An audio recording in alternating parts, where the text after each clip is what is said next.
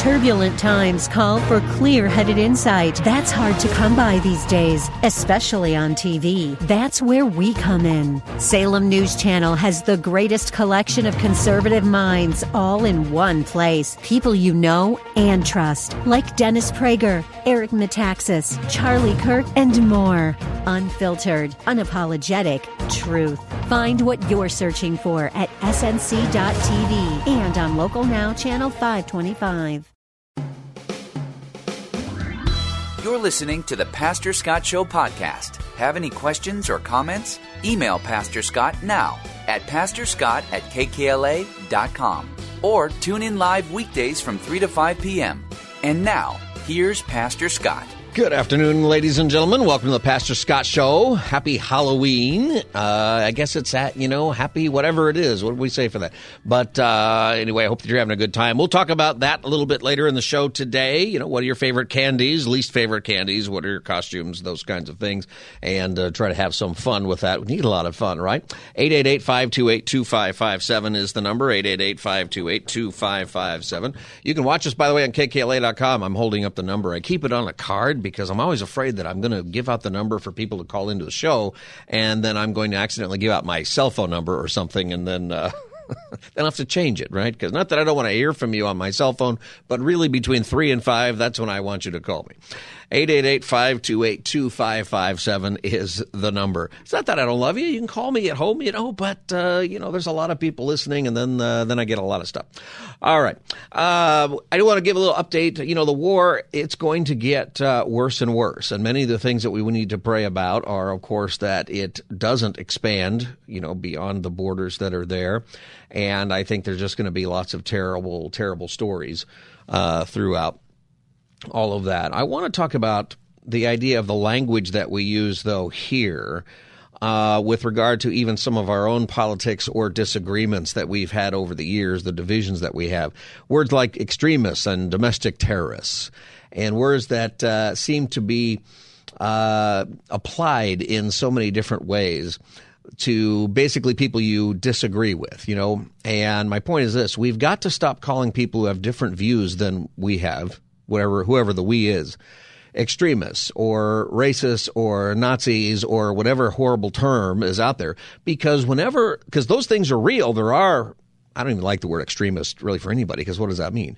But Nazis or racists, those are real things. There are real actual white supremacists out there who do terrible things. There are real people who act like Nazis, and we're seeing a lot of that. We're seeing actual domestic terrorists who do things. There's a difference, and if you pay attention to some of what is going on as we try to describe these things and the battle that is going on, you see this in particular with the administration right now trying to maintain a very firm view on what's happening in Israel, and yet many people on the left are opposed to that. So there's a lot of pressure there. But part of the problem, I think, is that we have lost the ability to call things what they are. There have been several exchanges with the White House about how do we define the student groups who are marching, particularly the ones who are calling for death to Israel or death to Jews or those kinds of things. Does President Biden think the anti-Israel protesters in this country are extremists? What I can say is what we've been very clear about this. When it comes to anti-Semitism, there is no place. We have to make sure that we speak against it very loud and be very clear about that. Remember, what the president when the president decided to run for president is what he saw in Charlottesville in 2017, when he saw neo-Nazis marching down the streets of Charlottesville with vile anti-Semitic just hatred. And he was very clear then, and he's very clear now. He's taken actions against this over the past 2 years, and he's continued to be clear. There is no place for this type of vile and despite this kind of rhetoric. So she doesn't answer the question. The question is, are these people extremists? So she brings in the white supremacists. If you remember the Charlottesville thing, it happened whenever they were going to tear down that statue, and then this group came in, and it was scary. I thought that was horrific because it was a bunch of like Klansmen not wearing the hoods over their face. Like they didn't mind showing their face, and they're carrying torches and everything. And yeah, I don't think extremist is the right word because that's such a relative thing. They're hateful, bigoted people. But what's happening now is that has always been sort of politicized to put like this only happens on the right. And now what we're seeing every day is, no, the same language and the same sort of thing is being said by educated people on the left too. Do the same terms apply? And if you can't apply the same terms, then the terms don't mean anything anymore. Does President Biden look at these anti-Israel protests on college campuses and think it's nice to see that the country's youth are so involved, or does he think the next generation is doomed? Here's the thing. There's no place for hate in America. No. I'm telling you, there's no place for hate in America, and we condemn any anti-Semitic threat or incident in the strongest terms. And you heard me say at the top, I gave a message to students who are feeling under threat right now, right? You know, we're tracking these threats very closely. We are there for them. No student should have to be able to go to class, live on campus in fear. And, you know, these incidents, these reported anti-Semitic incidents at schools and on campuses, that should not be. We have to condemn them. We have to condemn them. What she's saying is fine, except that she won't apply the same term to the same thing. And that's where we destroy our language by politicizing words that should have very specific meanings, words that do matter because there are actual extremists or racists or bigots or domestic terrorists, if you want to use that. Those things exist, and there is a difference. And if you just apply it to one side and not the other for doing the same thing, for really having the same language and the same intent, maybe even worse, then those words don't mean anything. They're just politicized words. And then what happens is you, and this is something that is happening in our country, we hear those words that should cause us to say no to that behavior or that belief or that thing that's being taught. And if those words aren't used correctly, then what we do is we don't even respond. And we say, well, maybe it was, maybe it wasn't. And it's because the word has no meaning. We're taking away the meaning of the word. This divides us further. Same thing on the idea of domestic terrorists. People in this country making violent anti-Semitic threats, are they domestic terrorists? I don't know that we're classifying people as domestic terrorists for that. I mean, that's really a question better left to law enforcement. I'm not aware that there's been such a characterization of that. You see, the domestic terrorists are you if you go to the school board and you don't like it that there's pornography in your second grader's classroom. See how that is? We have to stop that. My view is that language matters, the words we use matter, and it especially matters when we're talking about very serious things. We have to stop calling people just because they have a different view, an extremist or a Nazi or a terrorist or whatever. Here, let me throw this at you. Who's the more extreme? The Muslim, Christian, or Jewish or atheist parent who goes to the school board to protest pornography in the classroom, or the student of any background who goes to a protest and holds up a sign that says by any means necessary, referring to supporting the Hamas savagely killing Jews in the kibbutz? Who is the domestic terrorist? Who's the domestic terrorist? Who is the people who are for or against mask mandates? Like, that's a serious thing. We have serious disagreements about mask mandates and the vaccine mandates. But are those domestic terrorists really? Or is it the person who suggests on their Twitter account that people should murder the children of the people who are supporting Israel and suggests that you Google their address and then and go murder their children, your children? Like, there is a difference between those two, right? If you don't like my view on the vaccine or the mask or some political thing, that's your right. That's fine. Hopefully we can get along and we can go hang out. You can be in my Bible study or small group or we can get coffee. That should be all fine. But if you say, hey, I don't like your view and I'm going to put out there that somebody should murder your children, we're probably, that's a different thing. Now I'm going to have to guard my house. Now it changes things. See, those things are different, but we apply the same language. Our language needs to reflect what is true, but we've gotten so used to calling people extremists or Nazis or even terrorists that now when it's really happening, we don't have words to describe it very well. This is an area where the Biden administration needs to just say, no, they're extremists too. You got to use the same language. If you're going to use it on one side, you got to use it on the other. And you got to be consistent. Now, the Biden administration, by the way, this is the Pastor Scott Show. The number is 888-528-2557 if you want to join the conversation, 888-528-2557. I see a couple of calls for Halloween. We'll get to that. I promise we'll have some fun with Halloween today. But we do want to talk about the news. That's what we do a little bit here. And I think this is important. And there are real-life horrors going on in the world today. And, one of the stories is that a refugee center was bombed today. And, a lot of people are, they debate. There's a lot of debate about how many people were killed. It's between probably 50 and 500, depending on whose numbers you want to believe. And honestly, it takes days to figure that out, maybe weeks or months to figure that out. But for sure, people in a refugee center lost their life who Israel bombed today. Israel says, no, we were murdering, we were killing the person who planned this attack from Hamas. And what Hamas does is they put themselves in the midst of refugees, in the midst of civilians, and they put their headquarters under the hospital, and they put their rocket launchers on top of grade schools and things like that. That's part of the horror. The Biden administration has been consistent in talking about this. And, I think it's also clear for the same reason. And I'm doing this because I feel like these stories are going to fade. I think this war is going to go on for a while. Maybe we're going to have a bigger role in it. Then I'm hoping that doesn't happen. And I think it's possible. I think it's possible that this is sort of contained. Lots of people are worried about it spreading. It might. But it could also just be contained, and in a few months there'll be some kind of international need to restore whatever's left of Gaza. That will probably be the case. But in the meantime, we should not forget that there is, while all war is horrific and there are atrocities and tragedies that happen in wars from all sides, there's a reason that we believe the Nazis were the bad guys, even though the Allies did some terrible things.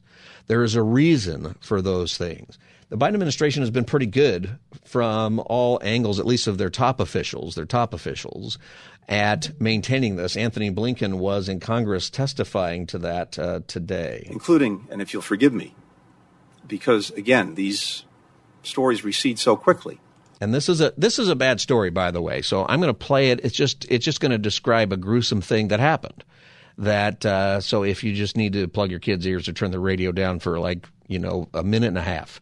Not even that long here. How long do we have here? 46 seconds. Okay. Do that. But I'm going to play this because it's not, there's far worse out there. But we can't forget that there is a difference, right? There is, in the midst of everything that is horrific and everything that is terrible about war, there is still a difference, right? That's why there's a Geneva Convention and international laws about war, and it just seems odd that there would be that, right? But there is a reason, because there is a difference. This is the Secretary of State.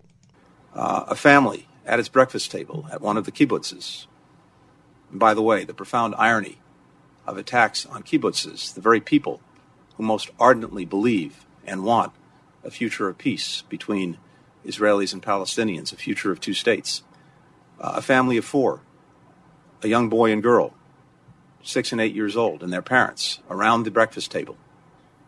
The father, his eye gouged out in front of his kids. The mother's breast cut off. The girl's foot amputated. The boy's fingers cut off before they were executed. And then their executioners sat down and had a meal.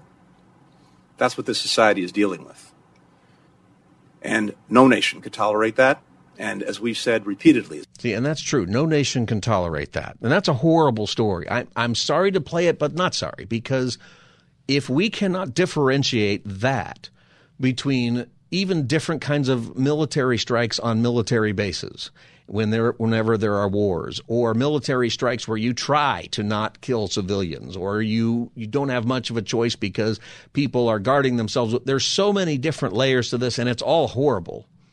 You can't deny that it's horrible. But what you just heard is barbaric, and it's not tolerable. You can't do that. Every country in the world would respond like Israel is responding to any other country of the world where that would happen. We've been equally clear that it is vitally important how Israel does this. And the imperative of doing everything possible to protect civilians as well as to care for those who are endangered by the conflict is something that we feel strongly. Hamas doesn't care about civilians. In fact, Hamas wins when Jewish civilians die, and they also win when Palestinian civilians die, because they will leverage all of it to their greater goal, which is to kill Jews, which is what they say. Not my opinion, it's their opinion. It's what they say. See, you can see why we need language to matter. When we call people extreme, or we call people racist, or we call people murderous, or terrorists, those words have to maintain some kind of integrity. Otherwise, they begin to have no meaning. And then you decide, well, it's all the same. It's not the same. You're, of course, right that this is a special burden on Israel because Hamas cynically and monstrously puts intentionally civilians in harm's way by hiding behind them, by using them as human shields. By the way, every country in the world believes that, except for some who have decided to be on the side of Hamas for the extermination of Israel and Jews. Everybody, Democrats, Republicans, people in our country, people across the world, they believe and report that Hamas uses citizens, Palestinian kids, as human shields. That's their tactic. That's what they do. And the reason for that is they don't care about the death of those people because they can leverage it for their own PR. There needs to be language that describe the evil of that. By placing its people, by placing its equipment, by placing its ammunition, its weapons, its command posts underneath hospitals, underneath schools, in residential complexes. But for each of us, and particularly for democracies like Israel and the United States, we have to bear the burden of doing everything we possibly can to ensure that civilians are not harmed and to care for those who need our help. See, and he's right about that. You might say, well, that seems unfair. Well, Israel should not go into Gaza and cut off the fingers and gouge out the eyes and do exactly to them what was to the Palestinians, what was done to them. That there is something about being a democracy, about being a free society, that you can't do that. As horrible as it is that bombs get dropped and civilians get killed. See, there is a difference. And we are in a world today where we have gutted the meaning of words, where we have created a moral, a sense that everything is the same morally, or that you just contextualize things to fit our political point of view. We cannot do that. This is an important thing. The Secretary of State continues talking about this today. When it comes to a ceasefire, in this moment, you're exactly right. That would simply consolidate what Hamas has been able to do and allow it to remain where it is and potentially repeat what it did another day. And that's not tolerable. No nation would tolerate it. And he's right. No nation would tolerate that. And if you're listening and you're saying ceasefire, you know what? It would be good if everybody laid down their weapons worldwide. And if you want to end this, if Hamas lays down their weapons, if Hamas surrenders, then this could end pretty quickly. I think that there would be something that would be done to facilitate that if it was sincere, if people thought that was for real.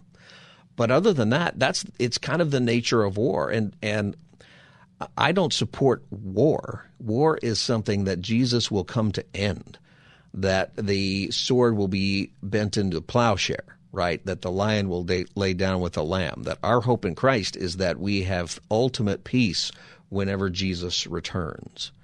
This is very important.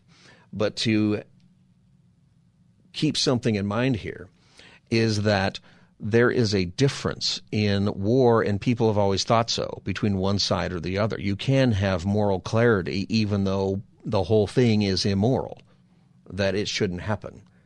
Anthony Blinken continues this way. We do believe that we have to consider things like humanitarian pauses to make sure that assistance can get to those who need it and that people can be protected and get out of harm's way. But we can't have a situation where there's a reversion to the status quo, where when this is over, it goes back to Hamas being responsible for the governance and so-called security of Gaza, because that's simply an invitation to repeat what happened And again, no nation would tolerate that. So that is the United States position. That is the Biden administration position.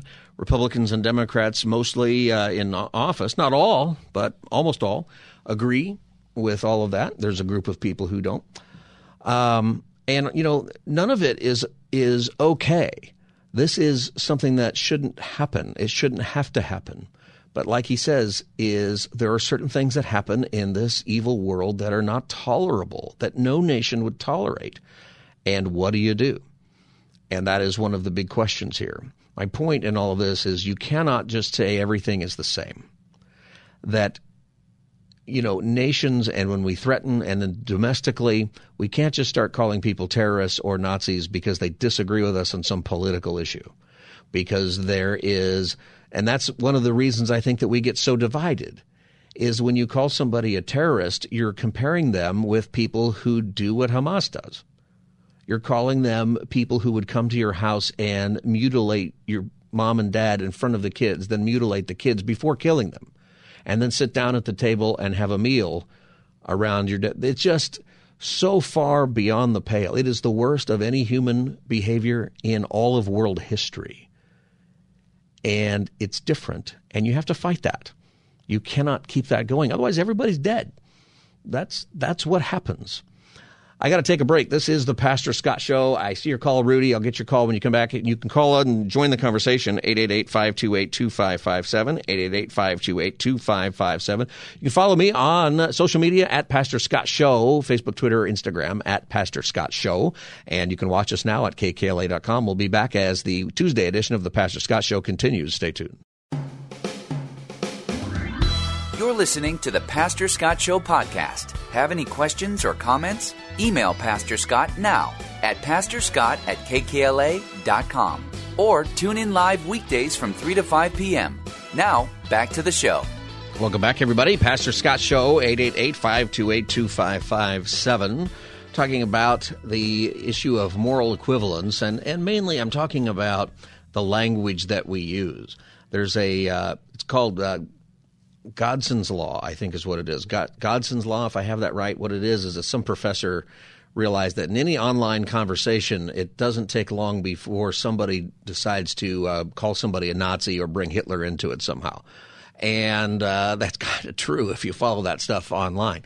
But the thing is that usually what that is about is how people just get frustrated with each other in some disagreement and then call each other a name, and a horrible name, Nazi or terrorist or something. And the problem is that when we use those words in an official capacity to describe the people that we don't agree with, call them extremist or something, because they might have a different, view on taxes or a different view on government spending or a different view on a normative issue, then whenever you have issues of war and mutilation and actual terrorism and death, you don't have words to use anymore. Or whenever people do come on the scene who actually do act like Nazis or have similar philosophies, the word doesn't have the same meaning. Racist is another one. It matters to get that right. And I'm hoping that in all of this chaos that we're having, that we realize that and go back to using words the way they are meant to be used. 888-528-2557, 888-528-2557 is the number. Rudy and Brea, welcome to the Pastor Scott Show. Thanks for taking my call. Yeah. I don't know if it's fair to compare mutilation by sword versus mutilation by bomb, especially at the scale that a bomb can do. And these bombs aren't just designed to destroy. They're also designed to terrify and cause psychological trauma on whoever is being bombed, because that's how they were designed. I don't know if you know, and even up until recently, we used to use flamethrowers. You know what I mean? So I don't know if it's fair to compare mutilation by bomb versus mutilation by sword. I don't excuse that. I think the Islamic extremism should be called out for what it is, but I don't think it's fair to compare the different types of mutilation. Well, I think I'm trying to get your point here. Wouldn't you say that there is a difference, though, between one group aggressively starts to attack another by sitting down with you and mutilating your kids in front of you and then mutilating the parents before they murder you, and then they sit down at the table and have a meal while you bleed to death? I think that's evil. Wait a minute. That's different than a response to that and a bomb being dropped. Even though what you're saying is correct, is that everybody who is dealing with these bombs falling are going to have a lifetime of psychological problems if they survive it. You're correct about that. But isn't there a moral difference in the motivation for each? If they're just going to drop bombs and say, whoops, I guess it got somebody else, I don't see how...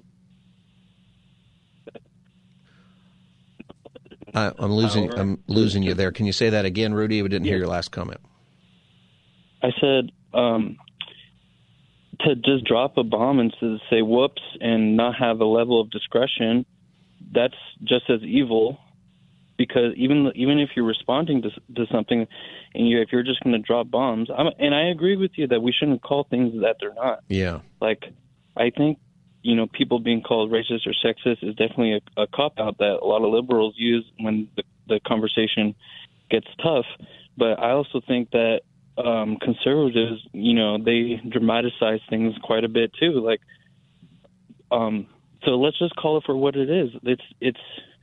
It's horrible, and if you drop bombs on a group of people and you kill one Hamas person and you kill 100 citizens, what is the ratio that would be comfortable for you if that's an appropriate response of militants to citizens to civilians? Well, give me a number. Yeah, I understand what you're saying. There's no number that's comfortable because it's all terrible. Right, so in the rules of war, which also is terrible that we have rules. The rules are legally, if civilians die, but because you're going after a bad guy, then it's allowed. If you're deliberately going after civilians for only the purpose of killing civilians, then it's not allowed. And the thing is and something else I think that you're saying here that in a big picture troubles me a little bit. Is that not what you're saying? It troubles me in the big picture. Is that I think a lot of us in America, unless you're in the military, you haven't actually experienced actual war, and you don't know. Before we get rah, hey, let's go to war, we have to realize that it is a terrible thing for everybody involved.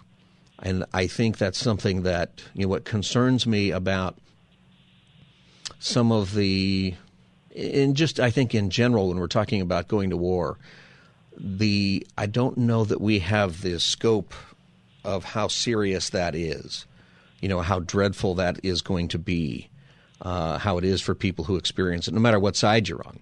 Like it's a terrible thing. You understand what I'm saying? That there is because we haven't fought any wars in our homeland. Yeah.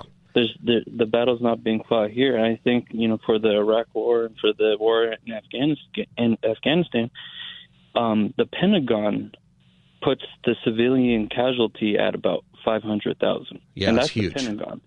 And the independent groups, they put that number at about 1.5 million. Mm-hmm. In a country in Iraq that has 20 million people, 1.5 million casualties of the Iraq War is a huge percentage of the population. That's right. And to think that we went over there because 3,000 Americans died in. Imagine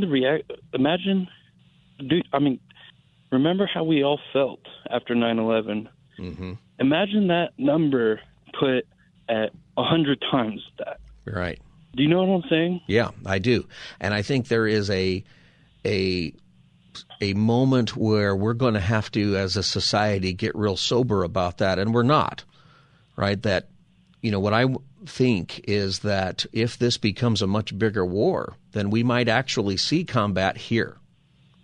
I don't think we are aware of what that means. We just have not experienced that.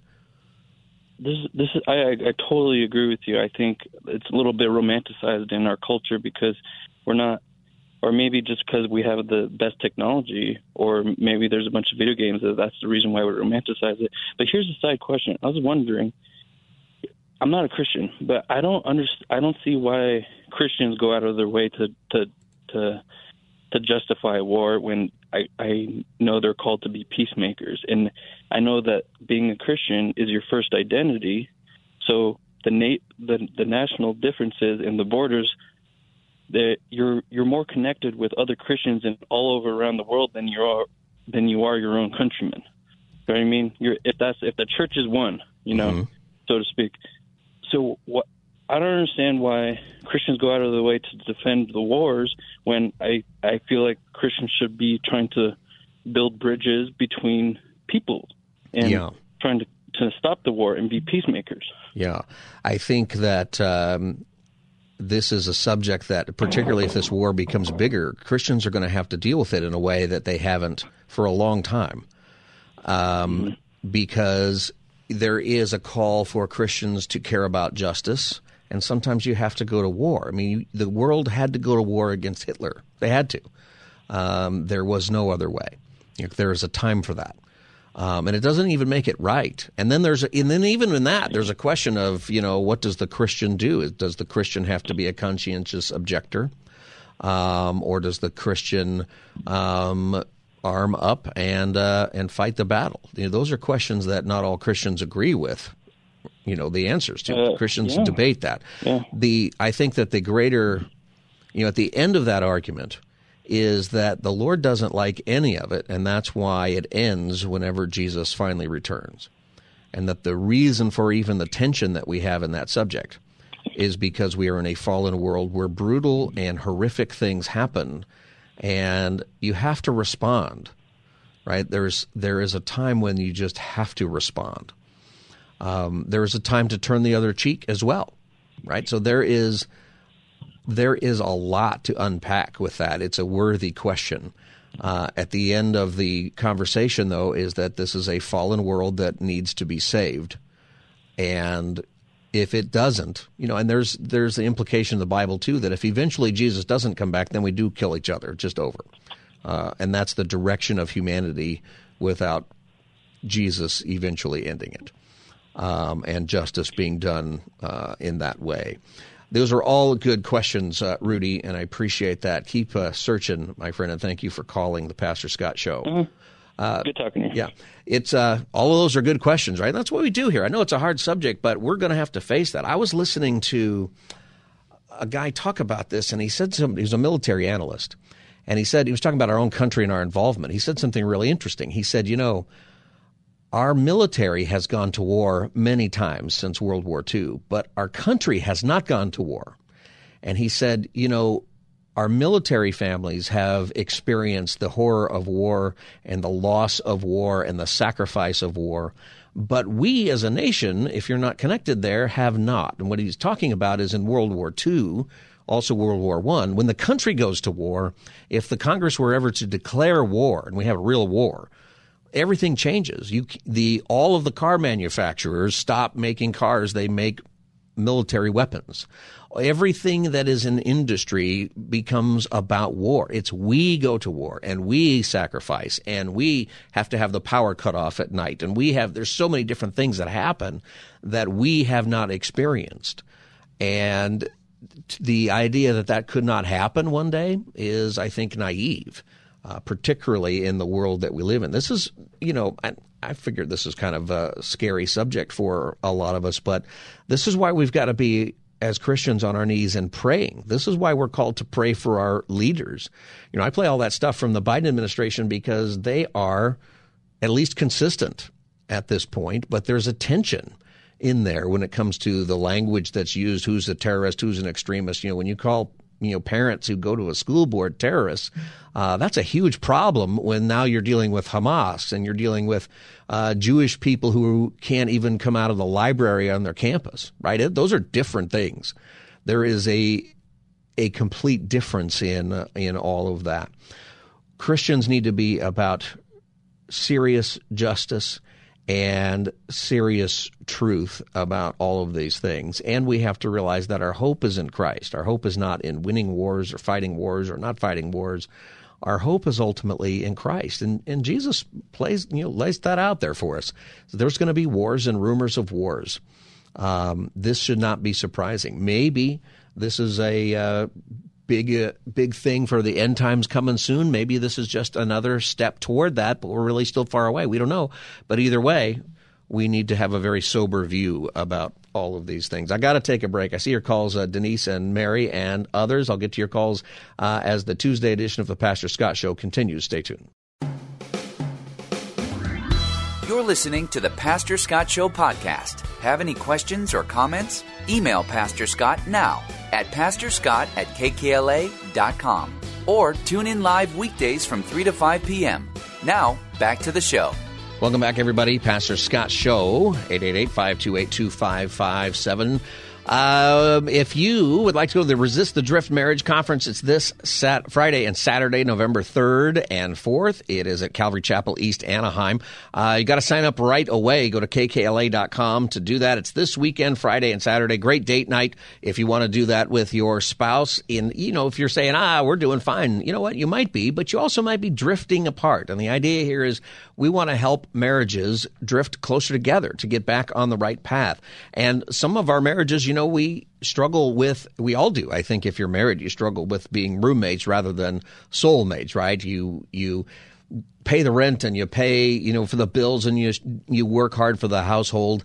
And, this happens a lot when you have kids, and then you have kids and the kids graduate, and then you look across the breakfast table and you go, who are you? Why are you in my house? You don't want to get to that point. And Resist the Drift is about this.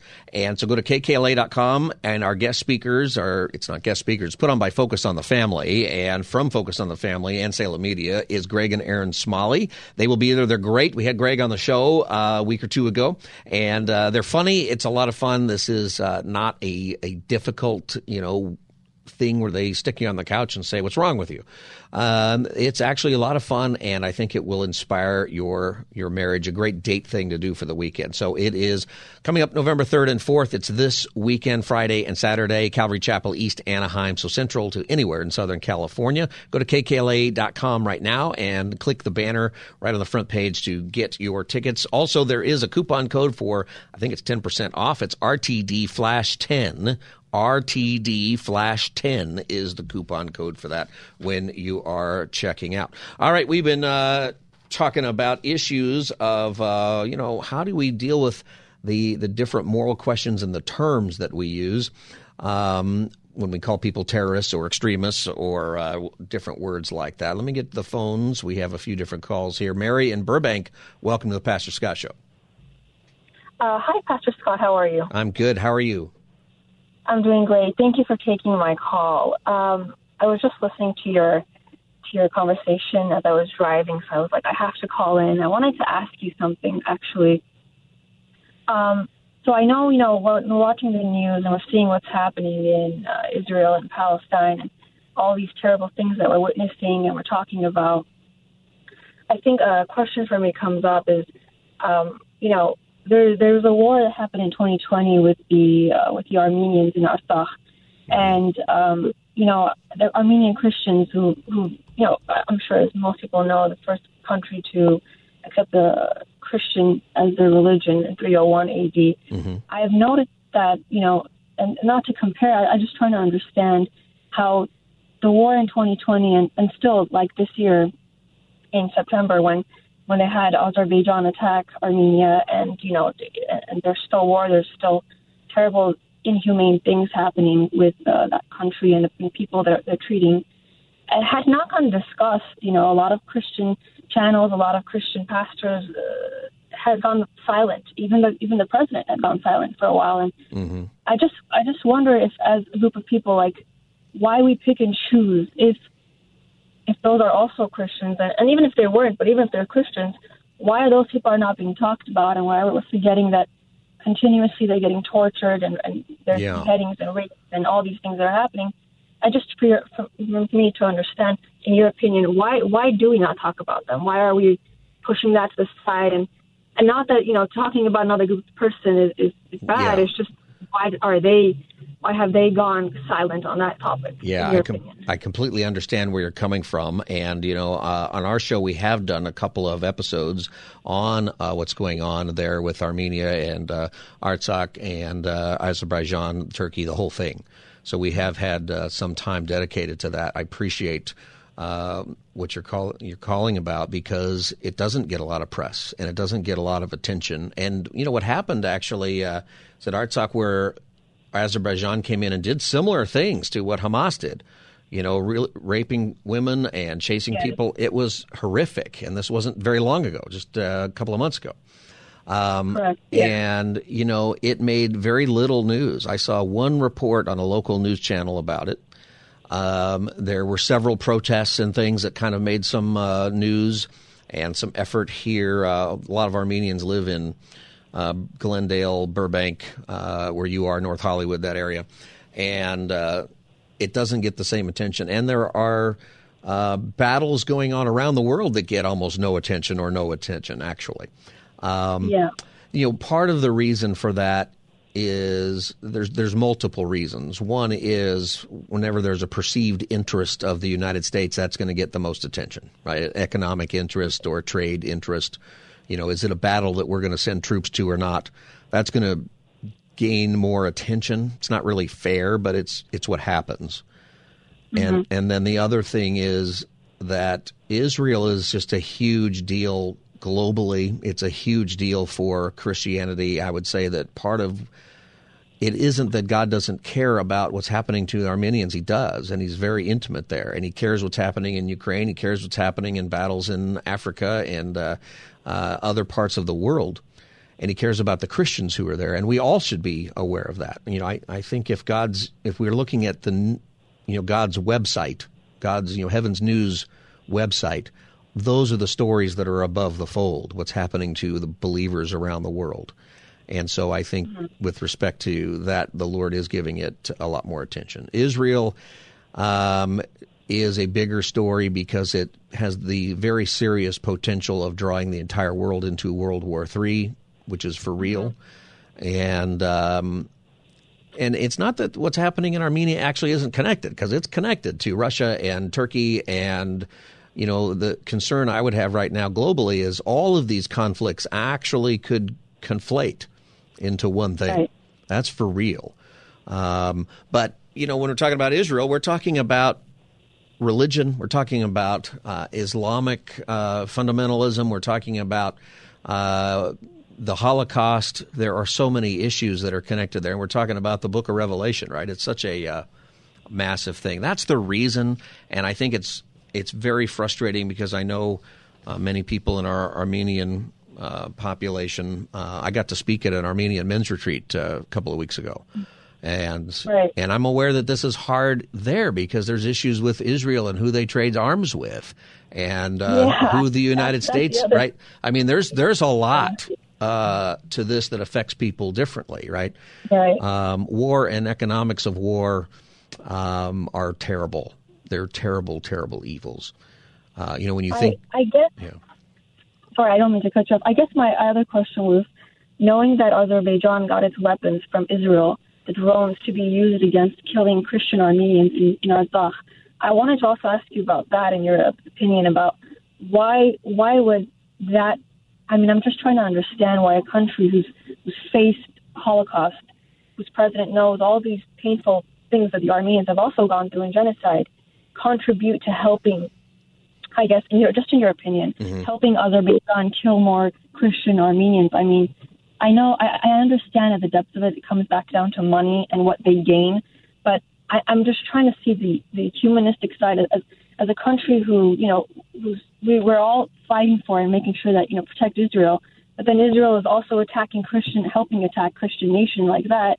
It just makes me question everything that's happening, and I'm trying to be as Christian as possible. When things like this come up, I want to ask you as a pastor, what do you think about that? Like, do you think, I mean, obviously it's not right, but why would that happen? Why would they help a country attack another Christian country? Yeah, all of it is terrible, and the issue of arms dealing and the countries. I mean, look at us. We probably are, paying for a lot of Hamas's weapons that they're firing into Israel, right? And we're paying for a lot of Israel's weapons that are getting fired back, right? It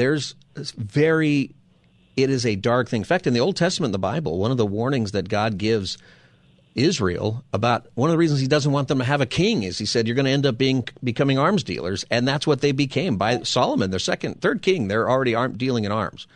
And all countries are doing that. And when you're dealing in arms, you're dealing them to people who might use them. And you may not support how they use them. I don't know that I don't think Israel supports any of that that's going on. But that is the pipeline that's there.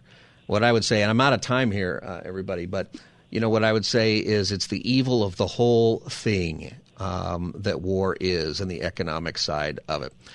Thank you for your call, Mary. I do appreciate what you're talking about. Hey, Ted and Steve and Johnny, if you want to hold on there, I might grab your calls when we come back, but we're going to change the subject here in a second. This is the Pastor Scott Show. You can get the podcast at the Pastor Scott Show, wherever you get your podcast. Follow me on social media at Pastor Scott Show. We'll be back as the Tuesday edition continues. Stay tuned.